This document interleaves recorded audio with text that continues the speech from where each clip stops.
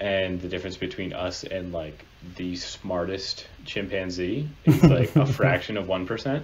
Right. And so if all of the difference between us and a chimpanzee is contained in that fraction of 1% of DNA difference, then it's hilarious to imagine the difference between us and something that's 1% more intelligent than us.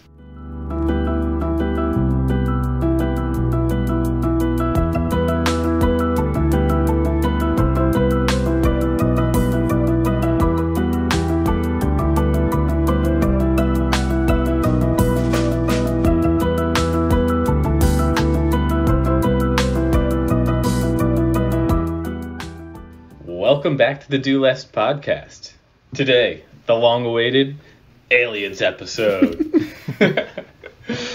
John, give us your start bit. What do you got for us? All right, well, before we dive in, I want to do a little bit of a, I don't know, kind of thought experiment, or maybe some kind of, I don't know what you call it, maybe a game, call it. So let's start by asking you guys, is the Earth flat? What would you say to that? Is this a trick? I would say no, it is not How would you flat. answer it? Just go for it. What would you answer? Is the Earth flat? No. No, it's not flat. If I say that the Earth is flat, would you say that I'm wrong? Yes. Yeah. Okay, would you say that if I say the Earth is flat, but in my opinion, and the Earth is not flat to you, and we can just agree to disagree, would you agree to leave it there?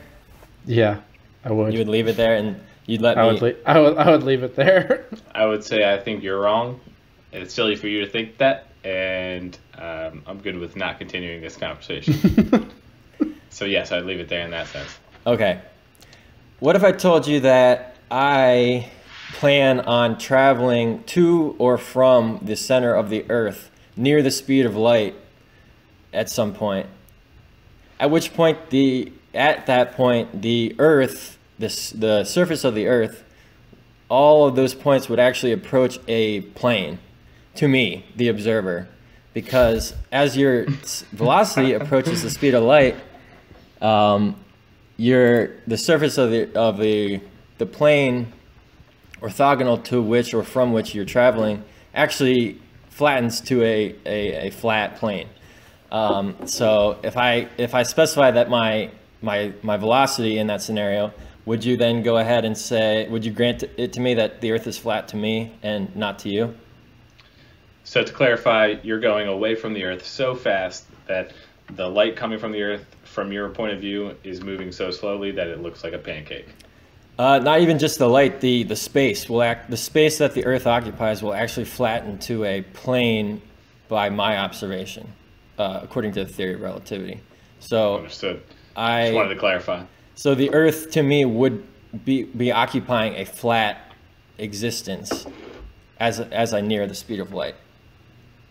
I would ask you, how did you get moving so fast, and share me your secrets? Well, that's a fair question, but that's kind of a separate discussion. All I'm trying to say, so the point of this thought experiment is to kind of show that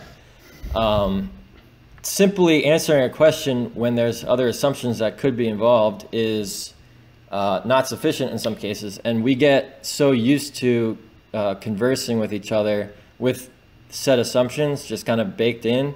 And I mean, in this example, traveling near the speed of light is not possible to humans. So, but the thing is, it's not unimaginable, or it is imaginable. So but also that conversation would be really difficult, because if you're traveling that fast, in the time it takes me to like ask you, oh yeah, is the Earth flat, that would be like 3 years for you. You so have to yell really loud. Well, like I said, you'd have to wait like 3 years for my answer. Yeah, the conversation could have happened while we're both stationary, but I'm just saying the Earth, I consider the Earth to be flat because in the future, I'm just thinking about a point in the future. I don't know. Sometime when you saw it, it was flat. Whatever. Yeah, right. So all I'm trying to say, to open this episode about stuff that many people might, write off or consider to be not important. if you just question the assumptions that you have, a lot of times you can actually have much more productive conversations by not stopping the conversation before it gets interesting. If you let the conversation get interesting by delving into what assumptions you can kind of unpack and analyze, then there's actually a lot of material to go on. John, did you just assume that conversation was interesting? Not at my speed.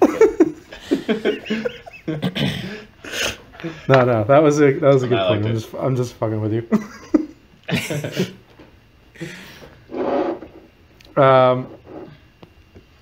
What does this have to do with 5G?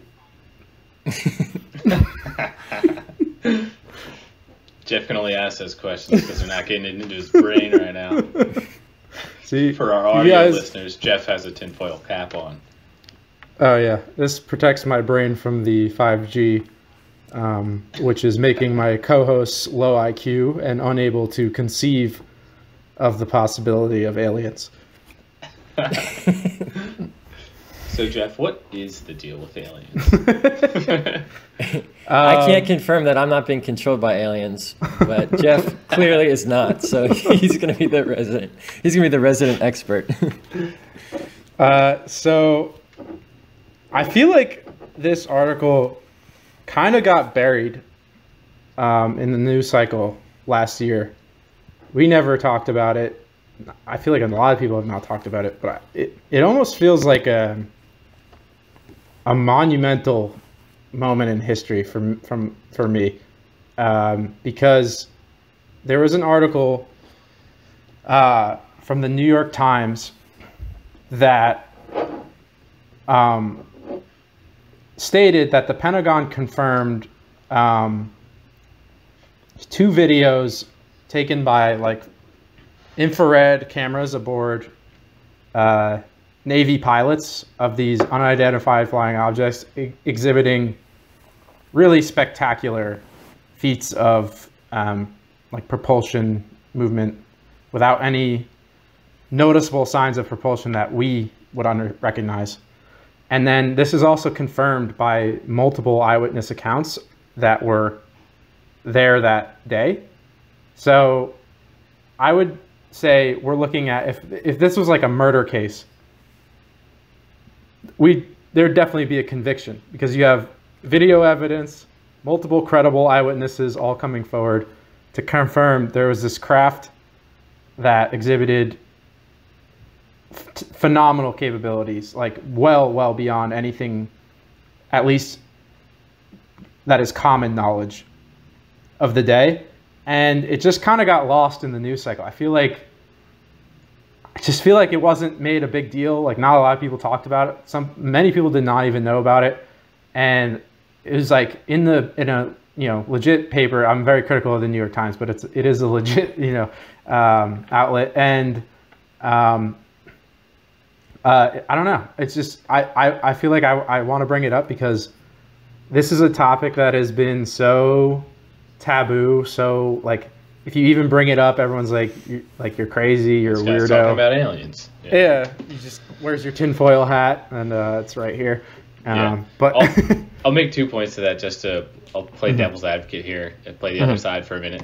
2 things that come to mind for me when you explain it that way is that, like, number one, I mean, there's a lot of reasons people want to believe in aliens, right? There's a lot of like human bias that could go into people. Number one, it's a super interesting subject. Number two, people like want to believe in it. So if they can't explain something, often they like to say, it was done by aliens, like the pyramids, right?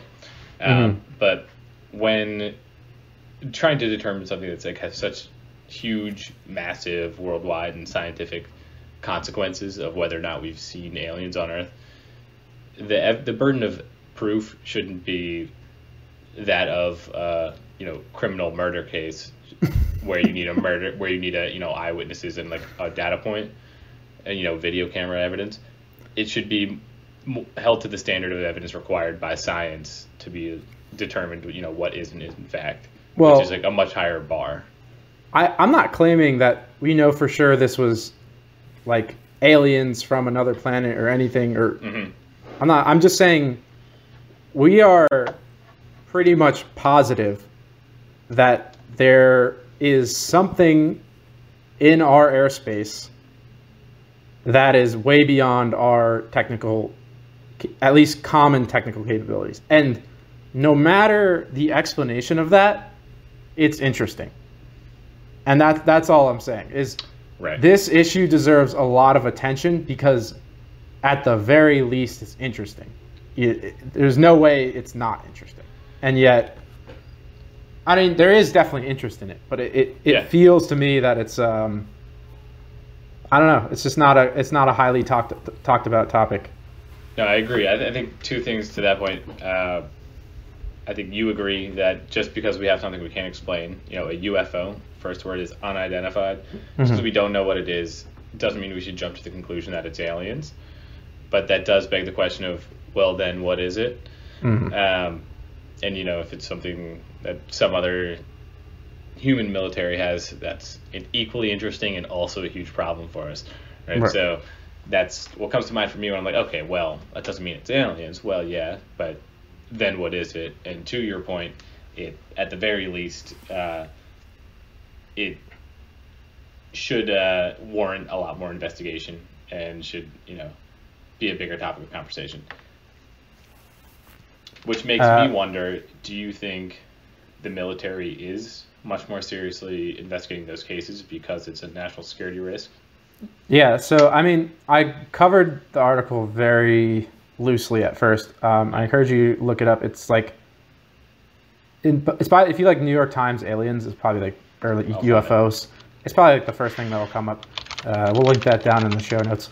But it's just a few more details. So there's this guy, Commander Fravor, and he had a wingman man with him, and then there's another wingwoman actually. And then there was another guy, I forget his name. It was like Commander something or other, that actually captured the video. So Fravor was the first one to witness it, and he has like a whole story he's told on like Joe Rogan, Lex Fridman. He's been on the History Channel show Unidentified. He's been all over the place, and he seems like a credible guy. It's not the guy from the meme that's like aliens. No, it's not that. It's not that guy. But he's like a Navy pilot for 18 years. It's like just very normal dude, and then no real interest in the subject until he encountered that thing, and he's like experienced. He's been flying planes for 18 years. He's not gonna, unless there's a really, really rare, some sort of natural phenomenon, like it's not like a cloud or something like that. He's experienced enough to know what he's looking at. And then you back that up with the fact that like some of the best instrumentation we have out there was captured it on, their flare cameras, which are like infrared cameras. There's really no mistaking it. There was a craft of some sort doing very spectacular things, like traveling at 10 times the speed of sound, making right angle turns, exhibiting no exhaust or significant heat signature. It was a cylindrical shape, so it had no like wings or anything. So just it defies all cursory knowledge of like propulsion, because everything we know about propulsion is you have to push against some sort of mass and send it behind you to send you forward. That's the only way we know how to propel things. And this thing seemingly is not doing that, as far as we can tell. And so, like you said, Dale, if it's not an alien or whatever, if it's, I don't know, Russia or China or something like that, that's probably more terrifying, honestly. For sure. Because that means they're so far ahead of us militarily. Or if it's our own military and it's like some super secret, top secret program, that also bothers me a little bit, because I don't like, even if it's our military, I'm not comfortable with our military being that powerful, because I don't think our military is very responsible. So I don't know. It poses a lot of interesting questions. Yeah.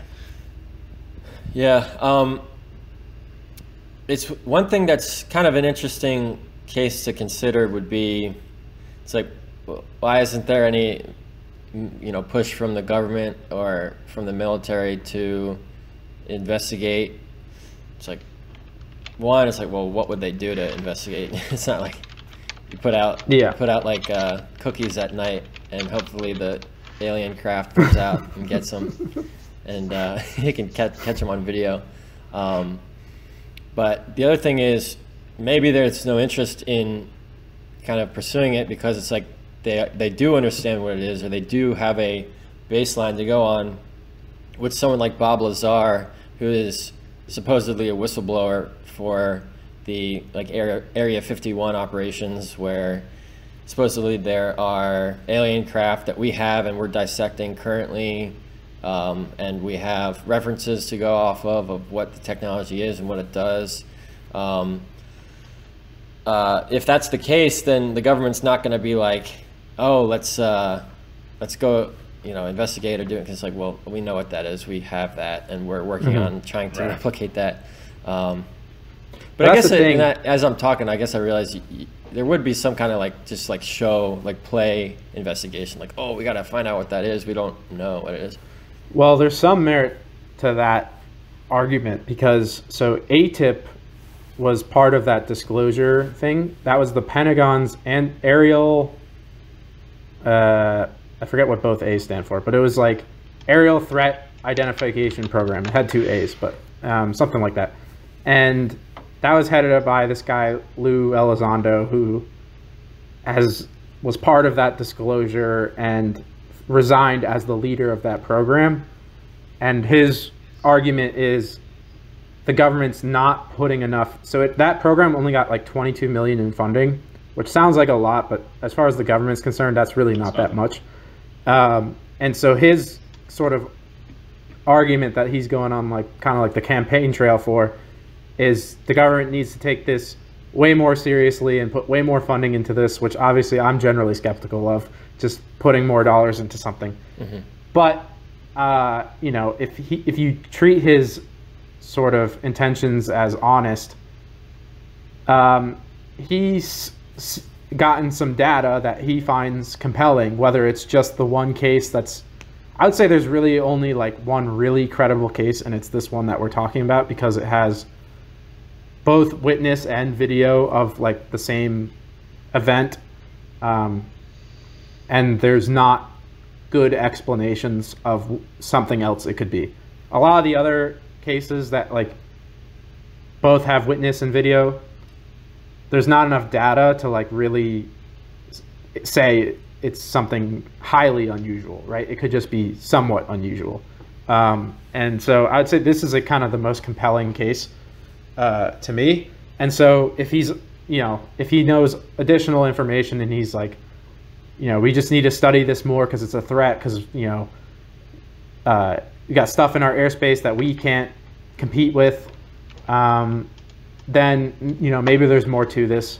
But I'd actually like to go through essentially when you're faced with very little information, but there's like a seed of something interesting. I like to kind of go through what are like all the reasonable explanations, and then sort of assigning probability in sort of like descending order. And then like, I think that is like helpful to sort of put a framework around it. And so, I mean, like I'll just go, one explanation would be what, like we said, it is something made by man, and it's just a really well kept secret. But the reason I would put that under low probability is because, one, I don't think the government's that competent. I don't think it's able to just get light years ahead of anything that's on the private market, and then also keep it a secret. Like, this is one of the best kept secrets ever, if that's the case. And then on top of that, why would they test it in front of a bunch of military personnel to witness and then potentially disclose? It just doesn't, it seems like they're trying to leak it. And why would they do it? That doesn't make sense to me. Why wouldn't they just keep it a secret? What's your point? Maybe they're just incompetent. Right, but if they're that incompetent, how are they able to keep it such a good secret and also build something so incredible? Right. So it's just weirdly a little bit leaked. Right. if they did. Yeah. And if it's like, Yeah. I don't know, Seems if it's some other country, it's the same thing. Whether it's the U.S. or not, it's the same sort of problem. Right. So that just seems like an unlikely explanation, is that there's just this secret. It's not impossible, but I might put that at one of the lower probability explanations for it. So I don't know if you guys have any potential explanations. I don't. I think the big question that comes to mind, obviously, is like, was there in fact some physical object moving at these sorts of speeds and changing directions to a speed and degree that we are not capable of doing, and obviously comes into question whether or not that's a verifiable fact or not. But there's really only like two questions, like, is it in fact what I just described? If not, who knows, could be like a glare on their fucking, windshield, right? But if it is that, then I think we all kind of agree it's something we can't explain right now, and therefore we have to look for the most likely explanations. And the only real two possibilities are that it's military or that it is an alien, and or alien made. And so that's kind of what we're left with. I think. But there's so much more, Dale. Go on. Tell me more. Like you said, yeah, it is possible that the data is misinterpreted. Right. That is always a possibility. I would also put that at a low probability, because you have many veteran people here, both eyewitness and interpreting their machines. They just and the period at which they observed it was like a whole day. It wasn't like just like in and out, and then it was like a whole day they were observing this thing. So when you put that, like all that sort of pieces together, the probability that this is just like some misinterpreted data point, I put that pretty low as well. The probability that this is some sort of natural phenomenon, like something like weather or something like that, that seems unlikely to me as well, because again, they observed like a solid object and they caught it like a physical sort. You can see it on the FLIR. It's like it's a contained thing. It's not like a cloud or something like that. So again, I think it is some sort of craft. It is a thing. And then if it's unlikely that the military, anyone's military, is just light years ahead of like the private market.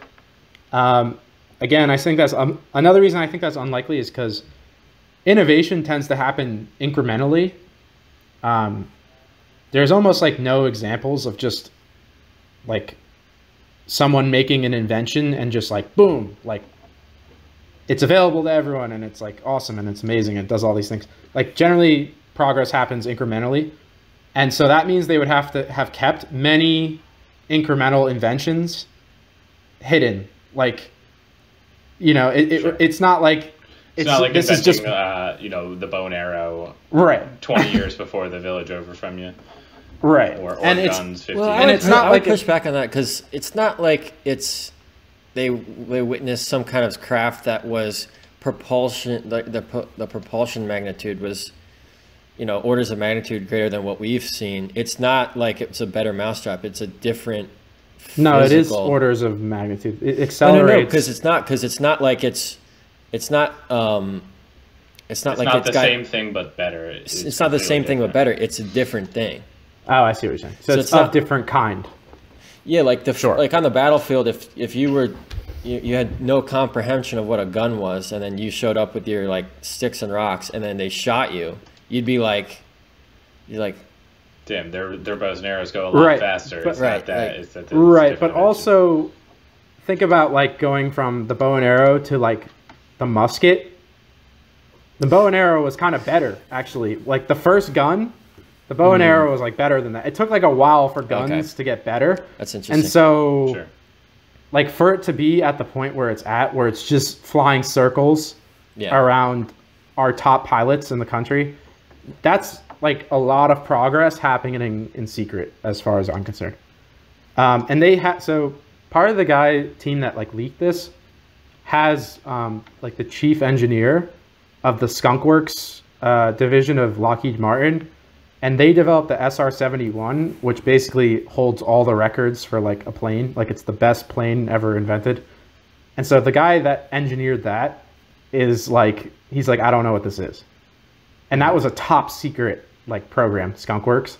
So he's familiar with like classified projects. He worked on one of the most like amazing pieces of technology in military history in a top secret program. And he's like, yeah, I have no clue what that is. So that to me is interesting. And then, okay, so I think that before we get to the alien explanation, though, I still think there's some more possible explanations. This could be disinformation, right? It could be an organized disinformation campaign where Fravor's in on it, the other eyewitnesses in on it, the footage is fabricated. They bring in people who they just put like a job opening out there, and if people go, I don't want to do this, then they know that's not their puppet to spread the information. But whoever signs up is like, oh wow, yeah, they're fooled by it. So you just fabricate the evidence, then you put someone on it to investigate, and just let them do all the work for you. That's a possible explanation. I personally don't think that's likely, but it's another thing that's on the table, I think. Yeah, seems more elaborate. likely, but right, like that seems almost more elaborate than it's actually real technology. And then finally, you get the alien explanation. And to me, I'm biased. I'll be honest. I'll be straight up biased. I'm wearing a tinfoil hat. I think the idea... That's supposed to protect you from bias. The anti-bias tinfoil hat. I think the idea of like intelligence coming from other worlds is one of the most intriguing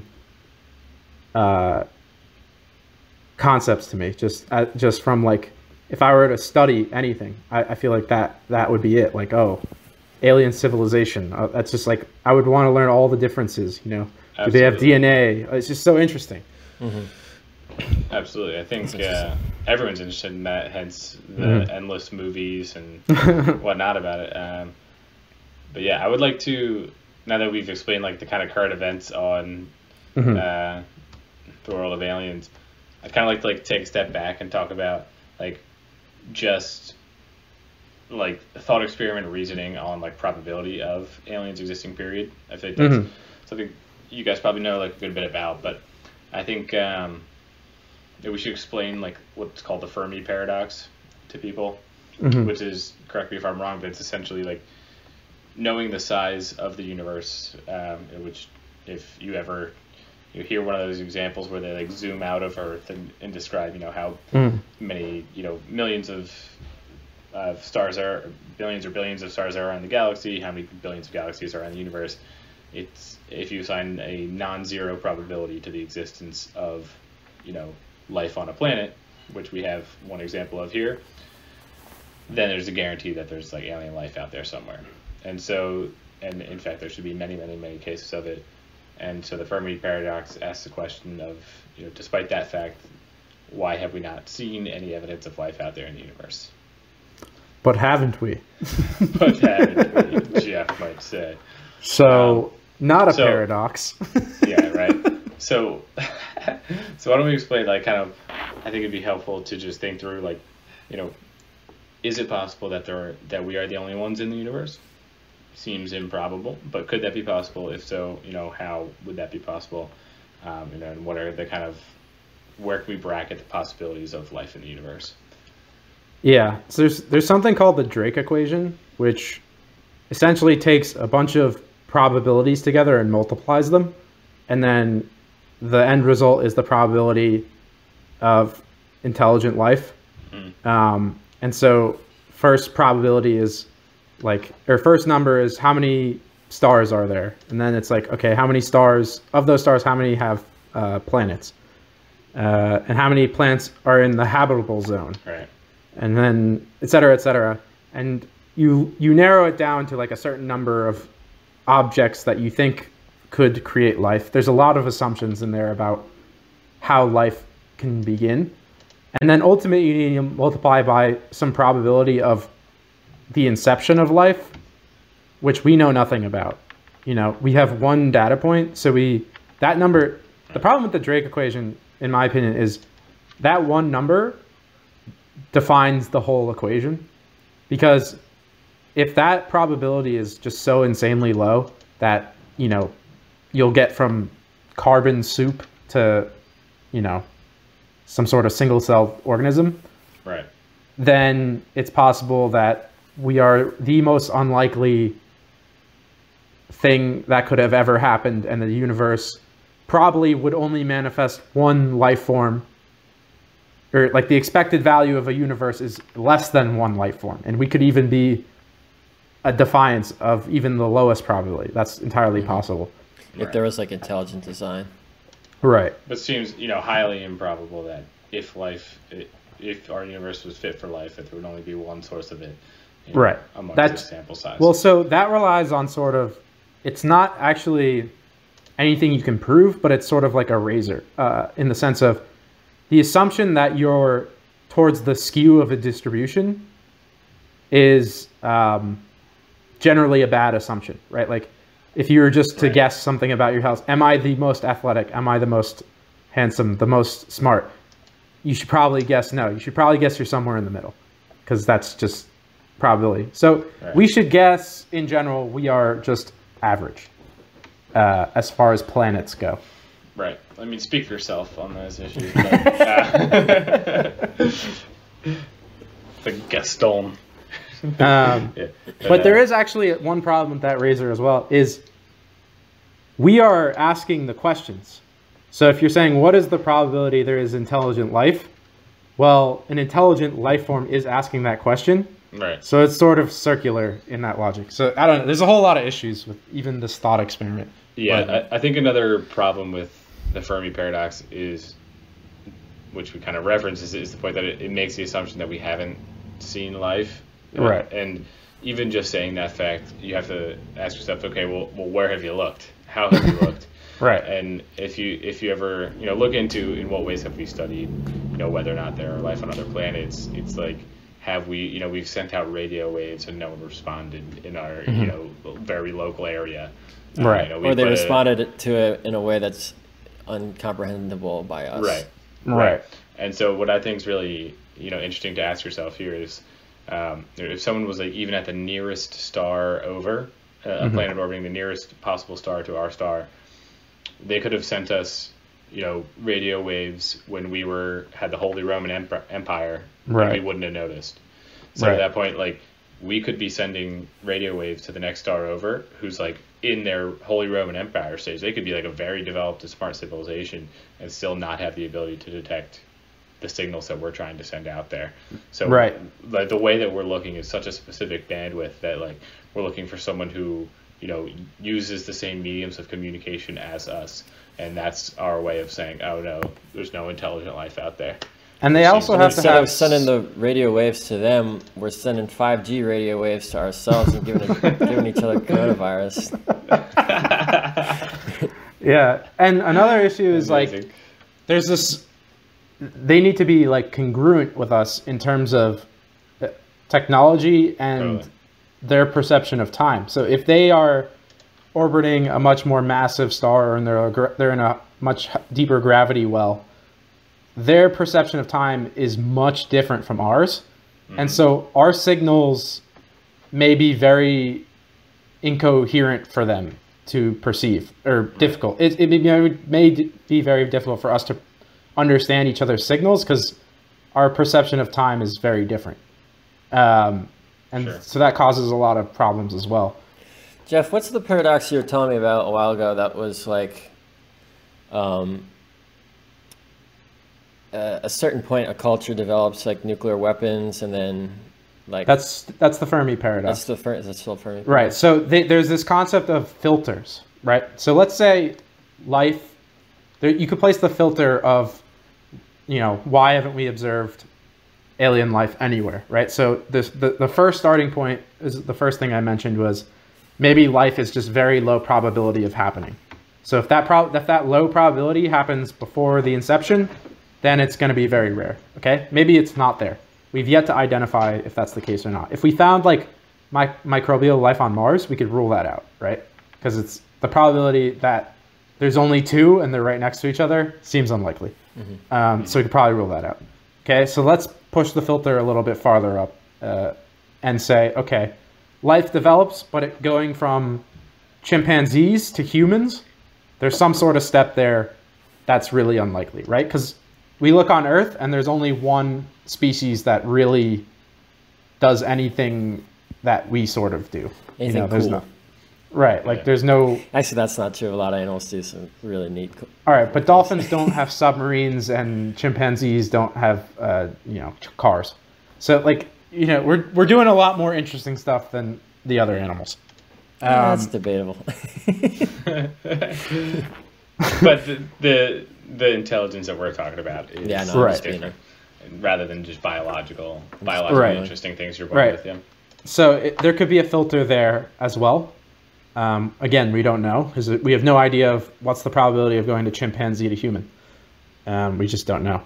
And then there's another place you can put a filter, which is, when you're as intelligent as us, you sort of create existential risk for yourself, like climate change, nuclear war, just all sorts of existential risk. Also, if there's just a long period of time that this all takes, there's some probability you get hit by an asteroid or solar flare or, just gamma ray burst or something that just wipes you out in the meantime. And so, that could be, again, low probability of surviving all those things. And then if you survive all those sort of filters, and you finally get into space, something interesting happens. So even if all those things are really low probability, if you can become an interstellar species, you can now sort of do very exponential colonization of the galaxy. Once you can get from one star system to the next, it should only take in the ballpark of tens of thousands of years to inhabit every solar system in the galaxy, because you can have insanely exponential growth, right? So if you go to the 10 nearest star systems and they go to the 10 nearest star systems and you're done pretty quickly. So if crossing those barriers are possible, there should be some sort of galactic civilization, and we should have seen them, if all those things were surmountable.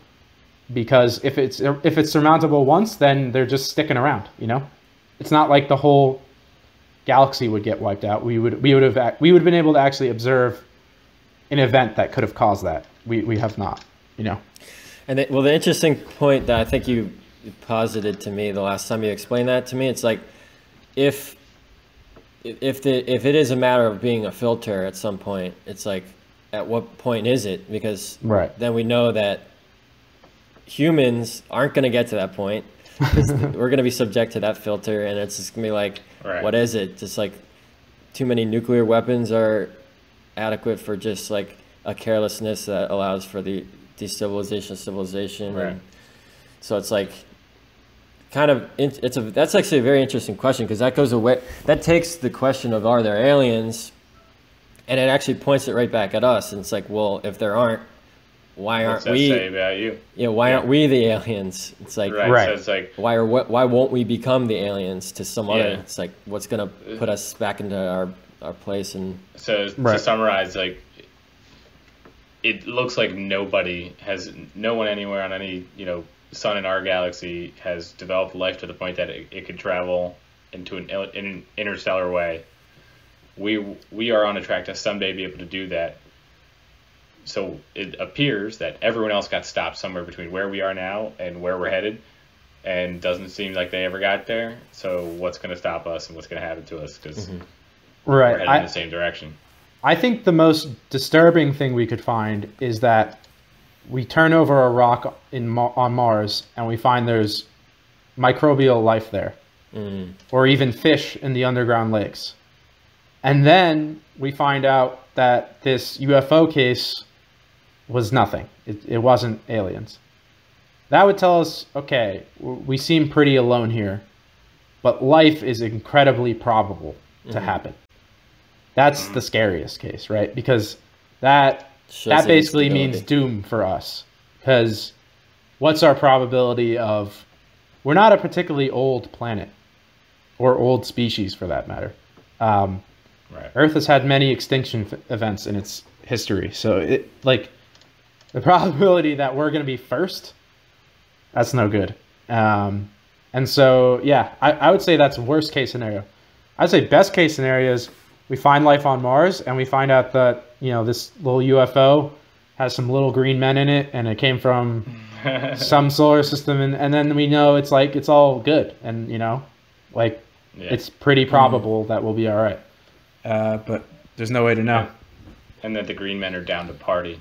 I think the thing I would like to know most about aliens is, do they think farts are funny? Because I think I think they're pretty cool. Then we can know if we can relate. Right. I also just want to point out to something that a listener may be wondering to themselves is there a possibility that interstellar travel and travel within a galaxy becomes possible, and 50% of the other galaxies have the ability to do this or have the species that can do this, and we're just going to be the first one in our galaxy. Is that possible? I think what you might say is that the sample size of our galaxy is large enough to say that someone else should have already been there, and if not, right, it's not a good sign for us. Right. But I don't know. Can I say something that's interesting to me about the alien question? And it's like, all right, so what's the applicable steps to take? It's like, assume that an alien encounter happens at some point. It's like, well, break it down. Like, we encounter an alien that is completely has nothing to offer to us and is not really coherent in a way that's interesting. It's like, all right, well, assume that life doesn't really change much at that point, other than be like, oh, that's a cool little looking thing or whatever. It's similar to like if we find life in the deep ocean, or when we do find new species in the deep ocean, it's like, oh well, like look at that thing. It's like it's cool. Interesting regardless. Interesting, yeah. But it's like, so in that case scenario, you don't have to prepare for anything. It's just like a cool encounter. Then there's an encounter where it's like the alien is just so far superior to us that's like it doesn't even interact with us in a way that like, or it does interact with us and it's just so far superior, there's nothing we can really do to offer to it. So it's just either helps us a great deal, at which point we didn't really have to prepare for, or it just wipes us out or exterminates us, which we can't really prepare for. So there's like a bunch of scenarios that could happen that you can't really prepare for. It's not really useful to prepare for. So it's like the two remaining are like, the aliens are like more on our level and we can either fight with them or we can either trade with them or we can trade with them or learn from them, Let's do a fun experiment. Let's assume this Nimitz case with David Fravor was an alien. Let's just say it wasn't an AI.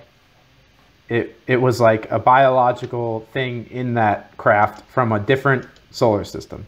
We're not going to get too weird with it, say it was from a different dimension or whatever. We'll just say different solar system, alien came here, okay? Let's play with the idea along the lines that John was just talking about, where it was like, why are they here? What could they want from us? What should we do about that? Mm-hmm. Go. I think the interesting thing to me is kind of actually along the lines of what we already do. It's like, well, we don't know their language. They don't know our language, maybe, or, maybe any of that could happen, any kind of communication that could or could not happen. It's like, well, what's the first step to trying to communicate with an organism you know nothing about? It's like, well, you got to boil down what you know to like the most natural, fundamental characteristics of what knowledge is in our universe. And it's like, display that we recognize those and display that we can take advantage of those. So for example, those radio signals that we send out to just space to just see what happens. It's like we send like the golden ratio and like and pi, right? And It'd be cool if we sent like apple pie. We just like just send it on the and on they're the like, rovers. this shit's delicious. Just in case they have like a these guys aren't glucose. so bad. Yeah. They have like glucose sensors, so we make sure to put pie on our Mars rover so that if they ever, here's a pie. But Everyone knows aliens are celiac. yeah. They're like, is this Just pisses them gluten? What are these guys from 2010? That shit'll kill you. And yeah, we just like boil it down to like just prime numbers and stuff that we like know it's like very interesting, or like put farts and stuff. Like it's like this is funny. This Equally is humor. intelligent things. We've boiled down humor into. We're like, get it, guys? This is the simplest form of humor. Is like, what is the simplest sound you could make that's funny? It has to be a fart. There's nothing that's like a smaller sound bit that's funnier than that. Yeah. Oh, obviously not. I'd like to pose another possible scenario. Let's say, why is this unlikely, or is it a possibility? That there's a number of spacefaring species of aliens that have the ability to, go look at a bunch of different planets. But it's costly to get there rather than, look through their version of a telescope. Mm-hmm. And they see biological life transform through different stages in a number of different planets, and ours being one of them. And on all of those planets, some version of humans, or what looks like us, is so similar to us that that's just known to be a stage of intelligent life before it gets to where they are now. And they look at all of these different examples of life out there, and they kind of just stay hands off for the most part, like humans looking at it through animals in a zoo. And they want to keep it natural, keep it wild, it's like the safari. And they've had contact with a number of different, versions of intelligent life form, the way that we've studied like a specific anthill, but we haven't we haven't had contact with 99% of anthills out there. Right. And 99% of anthills out there have no sign of humans existing. So is it a possibility that we just live amongst these creatures, and they're looking out at us, and they've studied enough of us that we are uninteresting to them because we're one of a million versions of intelligent life that look like us? I would say that's definitely a possibility, because we have scientists that will go study geckos in the rainforest, but they don't know every gecko personally, and not every gecko knows of them. But the one that encountered it kind of does, and so it could be that, they've studied us like a zoo, and only a few people have encountered them.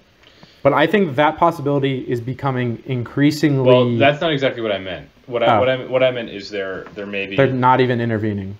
There's millions of planets that have versions of humans. Oh, and so they're looking at a different planet, not necessarily ours. Exactly, and we are just one of billions of planets that look like ours, and they've studied enough to know that we're just one of them.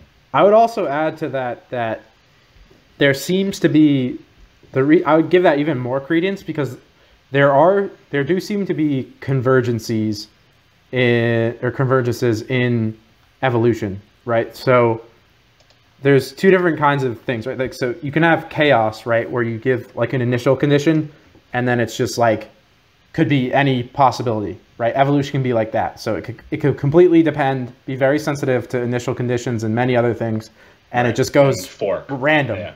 And in that case, probably every planet would be interesting because every single one would be wildly different. But let's say that's not the case. It's more along your case. There's some evidence to that, because eyes, so like our eyes, these things have developed from independent points in evolution, right? So it's not that there's one branch where eyes were developed and everything with eyes comes down from there. Actually, there are many parallel branches where eyes developed later on. And so that leads credence to that. There is some sort of convergent, biological form. Yeah. Right, exactly. Which is which is in many ways just based on the laws of physics, right? Right. Just the fact that light exists and you detect it, that's true everywhere in the universe, Right. for to the point sound, and you know, gravity, affects your ability to transport yourself, whatever. right, and like locomotion Yeah. only can really happen with limbs. Like you can't have biological wheels because that requires like separate parts. Right. So it's like, there's just very basic sort of things that are kind of common throughout evolution. John, it looked like you wanted to add to that. Yeah, I mean, yeah. So to the extent that that's true, that it's also possible that the aliens, well, to kind of engage with that thought experiment, the aliens might not even like recognize that. Oh, that's human, or that's Homo erectus, whatever. Whatever. They would be like, there's a chance that they like consider that like that solar system has a non-homogeneous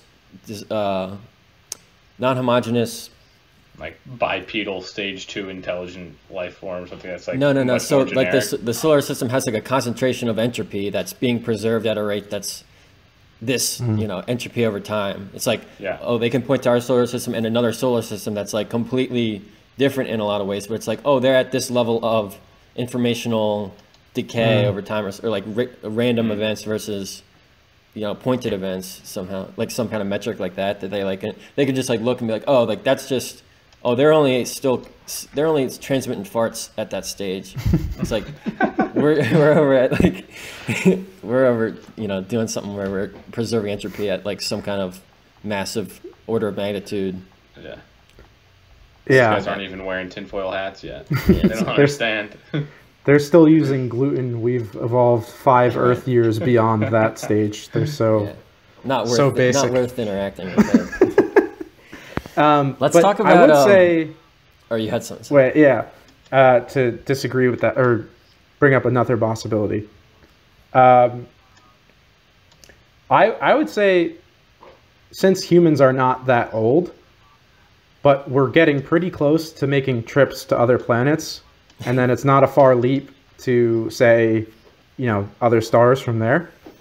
I mean, it's significantly harder to get to other stars, but I'm just saying, in the grand scheme of things, that's the next step after other planets. It could be that we are some standard deviation above the norm in intelligence, and that an alien, race comes here, and they're much more advanced, but they're actually dumber than us. And so we could actually sort of be a valuable resource to them if they, work with us. Like, think of it, another way to think about it is Isaac Newton is way smarter than all of us, but we know a bunch of stuff that he doesn't know. If we could hand him relativity, he might do so much with that, And so I would not rule that out as a possibility, in all honesty. That seems like totally plausible. And as far as we're concerned as a race, like we trade with even less intelligent or similar intelligent creatures, like dogs. When we were evolving, they're not as smart as us, but we would trade with them. So like, I think intelligence is a really valuable resource, probably. Yeah. And that's kind of where I was going with what I was saying about the interesting thing to think about is like, what can we boil down knowledge to? Mm-hmm. And what can we boil down value and information to be the most, like, it's like step one, okay, we identify like very interesting things, and we're able to do that. And then step two, it's like, what can we offer then? Like, to be able to like say objectively, what can we offer a society, and like, what can we communicate about our society that we do well, and what do we need, stuff like that. Mm-hmm. Like, understanding that would be like very valuable to like opening communications with a life form that we have not a lot of knowledge about. Right. And also, like, humans, the average human doesn't understand the cell phone, right? Or no one really does all of it, right? Like, there are some people who understand parts of it really well, but no one really could make one from scratch. And that's because we have lots and lots of people who are smart and specialized. And so even if we're not nearly as smart as them, I still think there's a way we could potentially like trade with them, especially if we could get to a point where we do understand their technology a little bit better. And also, like, even if I don't, a lot of people have this idea that like, oh, if an alien civilization came to our solar system, they'd be so advanced that, you know, they'd be like gods. But I don't really imagine you'll ever get to a place where it's like, there's no more problems left to solve. You know, like it's just it. Like they've solved everything. You know, I at that point, what's there really left to do? It almost seems like a meaningless existence, and why even keep exploring? Why do anything at all? Like I feel like there's got to be something they're still interested in doing, and you know, maybe it is possible that there's no way we could help them with it, but I don't know. Mm-hmm. We could at least start doing some bioengineering to make some people that could help them. You know, I just feel like there's got to be, if we can even conceive of the possibility of like trade or technology, I feel like there's something, you know? Right. Yeah, and the kind of scary or like not good part is like the idea of if you came upon like some species of whatever, you know, insect that could provide silk or whatever, you know, some kind of thing that you could use, but the species had like infighting, and it was like so unproductive at making silk because every single little bit of resource that exists, the insect or the worm or whatever, spends 90% of its resources like fighting another worm before utilizing the resource. The person, like the entity going in to like potentially trade with that insect would just be like, okay, they have they're actually not very valuable, you know, or whatever. They can't offer much because they're so inefficient. It's like almost like you gotta, I don't know. It just makes you think like about efficiency in a way that like if you were really to provide value for something, it's like you got to be able to take what you have and present it in a way that is valuable to someone else and not spend resources unproductively. Right. Almost. Right. So even if we provide value in a way that like bees provide value to us, it might not be the best existence if like the only way we still exist is in like the hives created by aliens to make whatever juices they wanted from us. Right. That's sort of another thing is if they're significantly more advanced, it could be our existence is in service of whatever they want, not what we want, right? Like in some sense you trade with a cow, right? You feed it, you shelter it, you medicate it, all sorts of stuff. And you get its milk, but ultimately you're going to kill that cow and eat it. So like there's like a Twilight episode about that, right. Twilight Zone episode where, you know, these aliens show up and they're like, oh, we love you, you're great, come with us. And they have this book to serve man, and they can't read it because it's like a different language. And they think it's like they're here to serve man, but it's really like a cookbook. And, you know, it's dangerous to sort of assume they have the best intentions for us because I don't think it's safe for a cow to assume we have the best intentions for it. So that, I think that's... But is it better that humans exist at all, or is it better that they... Is it better that they exist at all and be slaves to aliens, or you know, get wiped out and go extinct? That is sort of a good question, right? Is it better for cows to go extinct, or is it better for them to be hamburgers? I don't know. I've never asked a cow. I don't know how to. So, you know, I don't know the answer to that. But also, if the cow could answer, would we listen? I don't think we would, you know. Very good listeners. What I was trying to get at kind of is like Jordan Peterson has this thing like clean your room first before you try to change the world. It's like you can't really make a positive impact on others or for the greater society until you're like get your own shit together. Like you got to kind of focus on yourself and get your own life in order before you can really add enough value to other people. And it's like what I mean by that is like as a society, we gotta get our shit together before we can even offer stuff. Like if someone comes to us and we're like trying to be valuable to them, and it's like, well, you can't provide any value. You don't know how to run a society. It's just like makes you think. Yeah. I'm honestly, though, I'm optimistic about human nature. I think most people are good, and then there's a few bad people who take advantage of a bunch of people. And so I would say if we had... Can I just... So Sure. human nature is... If I agree with you, human nature is good in that way, but that doesn't necessarily mean... That's like a micro view of human nature. There's also like a macro view of like the kind of saying, it's like weak men make hard times make strong men make good times make weak men. So it's like those men might have good nature and they might be nice to each other, but it's just like we might be caught in this macro cyclical, like, you know. Sure. But what I was leaning to was you were talking about like lots of infighting between people. But I think that's sort of just kind of like a game theory problem where it's like we know there's bad people. And so we have this sort of game theory government type situation where it's like we can't just completely get rid of our military because we know other countries will not, right? And so it doesn't allow you to be... The fact that there are any bad people means we all need to be a little bit bad, you know?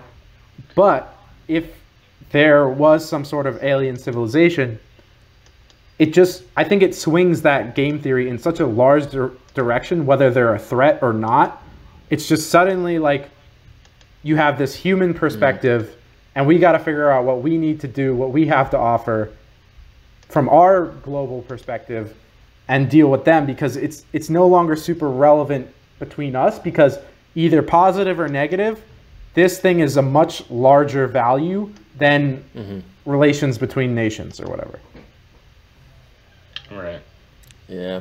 So the aliens will make us all play nicely so we can try to Not team up against the necessarily, big bad but guy.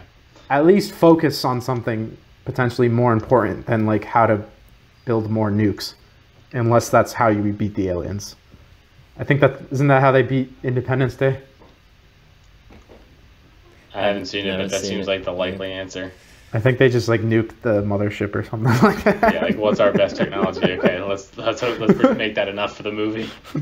Just like back in the day, like when Europeans were showing up with guns, there was like a movie about they shoot an arrow in the boat and the boat explodes. It's like that's the equivalent. That'll do. It's like got him. But yeah, it doesn't seem to work out well on our planet when like higher technological beings encounter lower ones. That's generally not a good thing. I think what other fun thought experiment? I think this was like Neil deGrasse Tyson walked through this bit. He talked about the difference in genetic code between us and other species on Earth, and how very similar they are. And so if you use that as the way that you measure difference in intelligence between species, like the difference between us and a banana, like we share like 50% of the same DNA or something like that, and the difference between us and like the smartest chimpanzee is like a fraction of 1%. Right.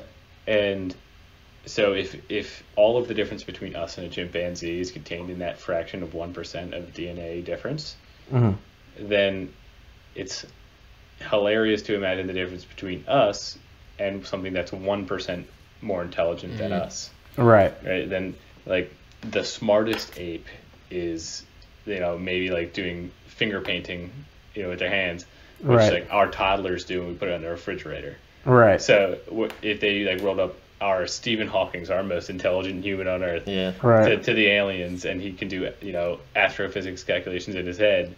Like, oh look, like little Timmy put that on the fridge last week. So like the difference in intelligence that we should expect to find in that it's like difference in DNA would be interesting. The analogy of like us sending out the prime numbers like that we've recognized are important, and it's just like the analogy would be like if like a toddler sent out like, oh, the circle goes in the circle hole.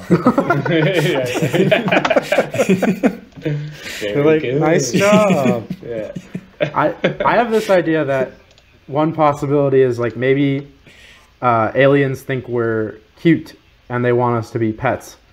And the question, like, we would like, oh, like I'm not just gonna be a dog, but that's not how it would work. Like when you throw a ball, a dog thinks it's like doing something really important. So they would like hand us like really hard stuff to do, Right. but to them it's just busy work. Right. And they were just like, hey, we need you to do this, and we'll give you this alien stuff. And we're like, whoa, like we're so important. But like we would just be like their pet. We'll feed. Yeah, they would tell us to record a podcast, and we'd be like, "We're on it. Yeah, here we go." Boy, this is fun. Do you see the background they gave me? It looks like I'm in space. How am I doing? Good, really good. Good boy. Good boy. I also good think podcast. What you said is really interesting, Dale, because I would say Einstein's like one of those people where it's like I wish we could go back and study that guy a little bit more, because most scientific discoveries are you just observe something and go, that's weird, and then you understand it a little better. But he is completely unique in that he just basically developed an entire framework of math and physics that are very difficult to observe, and made a bunch of predictions that are very, like, we had not observed yet. Like, he just basically came up with all of it on his head with like one tiny little assumption that you could observe.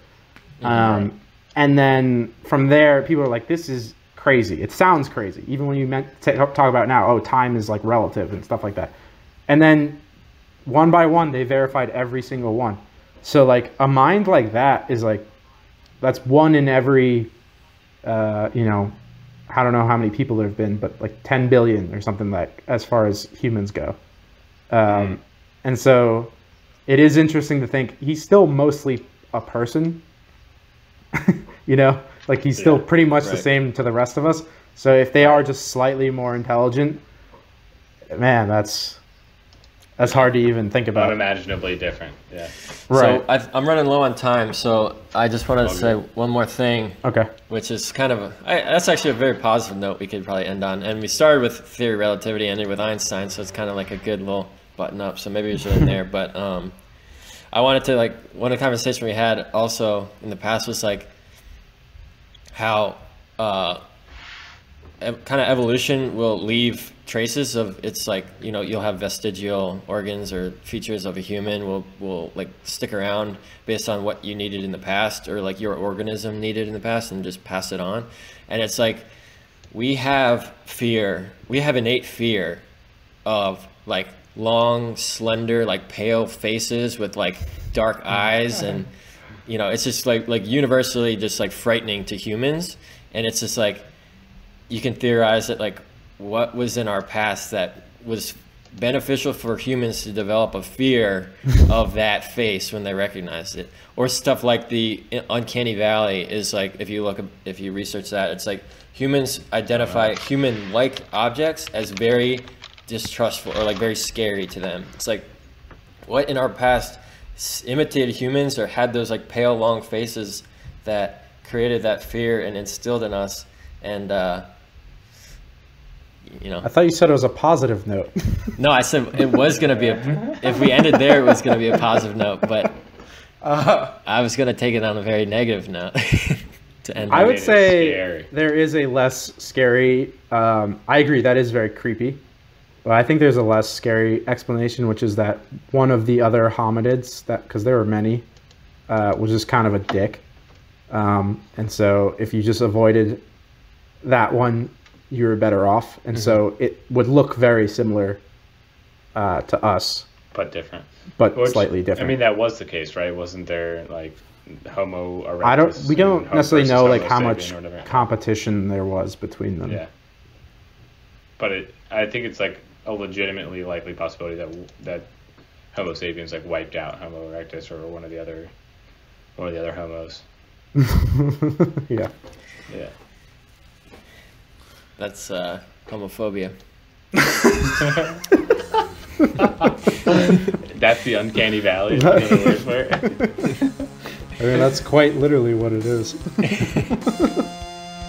All right, guys. That's hilarious. All right. Good episode. Another good one. Yeah. Thanks for doing this. Thanks for listening.